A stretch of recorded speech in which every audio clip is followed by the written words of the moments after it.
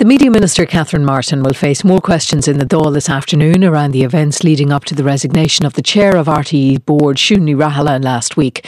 The Minister did an interview on RTE's primetime television programme on Thursday in which she said the former chair had misinformed her on 2 occasions about the board's role in approving an exit package for a former senior executive. Catherine Martin also declined to say on a number of occasions that she had confidence in Miss Rahala. Her appearance in the Dáil later today follows over 3 hours of questioning from the Oireachtas Media Committee. Last night, she told TDs and senators that Ms Rahala threatened to resign if the minister wrote to her asking her to meet last Friday, and that she was flabbergasted by the response. We're joined now by a member of the committee, Christopher O'Sullivan of Fianna Fáil. You're welcome to Morning Ireland. Are you satisfied with all you heard from Minister Martin last night? I think she acquitted herself well, Audrey. I think there was a lot of difficult questions put to her in terms of timelines, in terms of her explanation about, I suppose, revealing such a bombshell live on air.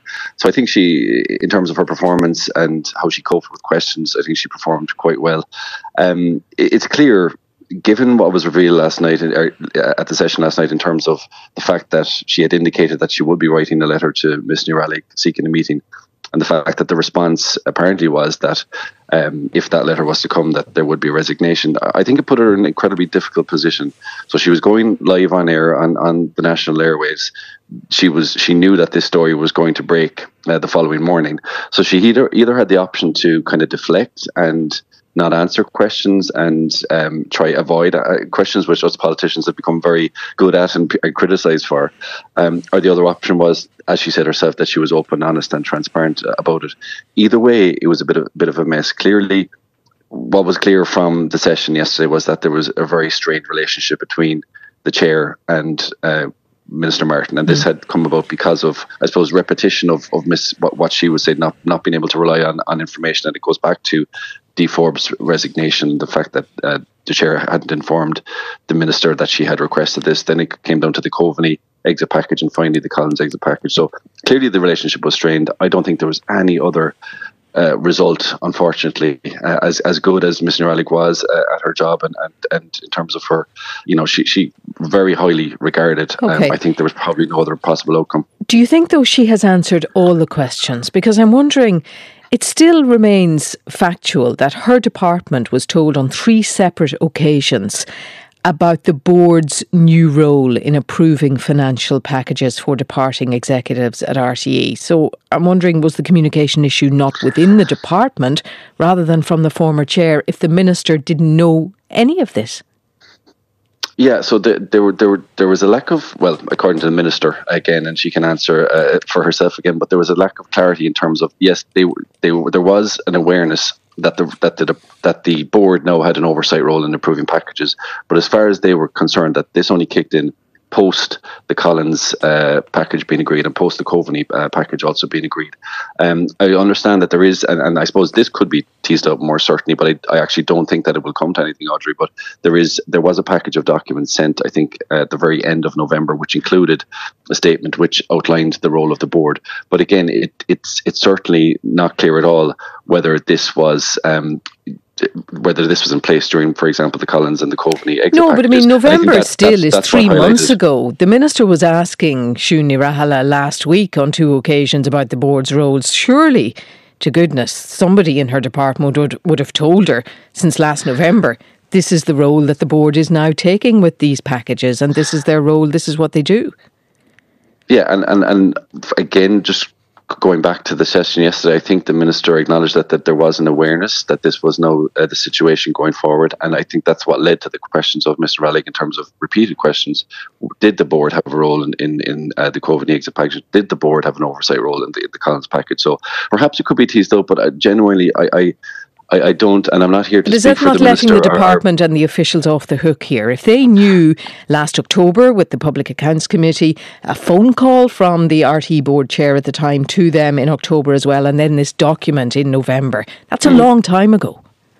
And I think what might shed light on this and what was agreed yesterday at the meeting is that, number one, that we give Ms Rahala an opportunity to come in and I suppose, answer any of the, I suppose, points that have been made by Minister Catherine Martin at yesterday's session. I think that's only fair that we afford that opportunity. But secondly, there was suggestion, and we have agreed to write to the former Secretary General of the department to come in and clarify a lot of these issues. So yeah, perhaps there's more delving to be done there, but generally I don't think, and I'm not here to, as a cheerleader for Minister Martin, but I don't think that this mess is of her making. I think she was left in a very, very difficult position because of this strained relationship, and clearly, 3 occasions she couldn't rely on information from Miss Ní Raghallaigh. So, she was asked that question several times on prime time. Did she have confidence? I'm not sure what else or what other way she could have answered that question, to be fair, even though it did eventually lead to the resignation. But I'm just wondering, Minister Martin has to continue to work with the RTE board, work closely with a body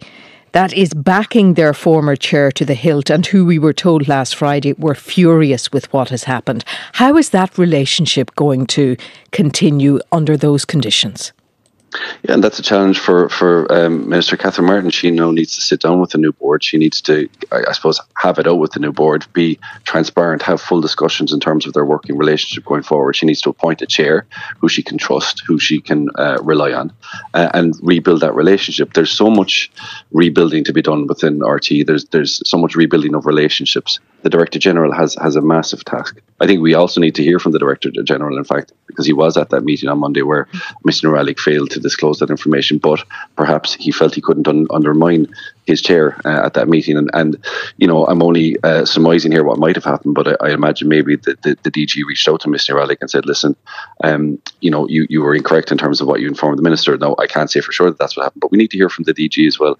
But I suppose everyone's getting frustrated with this, and the unfortunate thing for your listeners, Audrey, is that this is going to roll on because we have the publication of these 2 reports that won't happen for until next month, because we're going to have to hear from Ms. Ní Raghallaigh. In fairness, we have to afford her that opportunity, because we have to hear from the former Secretary General.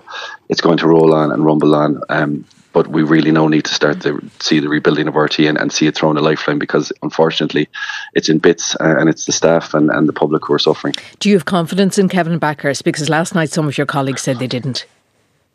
I do have confidence, and that's on the back of me expressing disappointment that he couldn't disclose the information and the detail around the exit packages. In fairness, since we, as a committee, we've received our own legal advice that from our parliamentary legal advice that Mr. Backhurst wouldn't actually necessarily be covered by legal privilege or by Dáil privilege if he was to reveal that information in a committee. So I think, I accept his bona fides there. I'm not happy the fact that there was confidentiality agreements around the exit packages of Mr. Collins, but I would really like to see the focus now being on what he says his focus is, and that's transparency and rebuilding trust. Okay. I haven't lost confidence. I have confidence in him, so I really hope that he fulfills that promise. Thank you very much indeed. Fianna Fáil TD Christopher O'Sullivan, who's also a member of the Oireachtas Media Committee.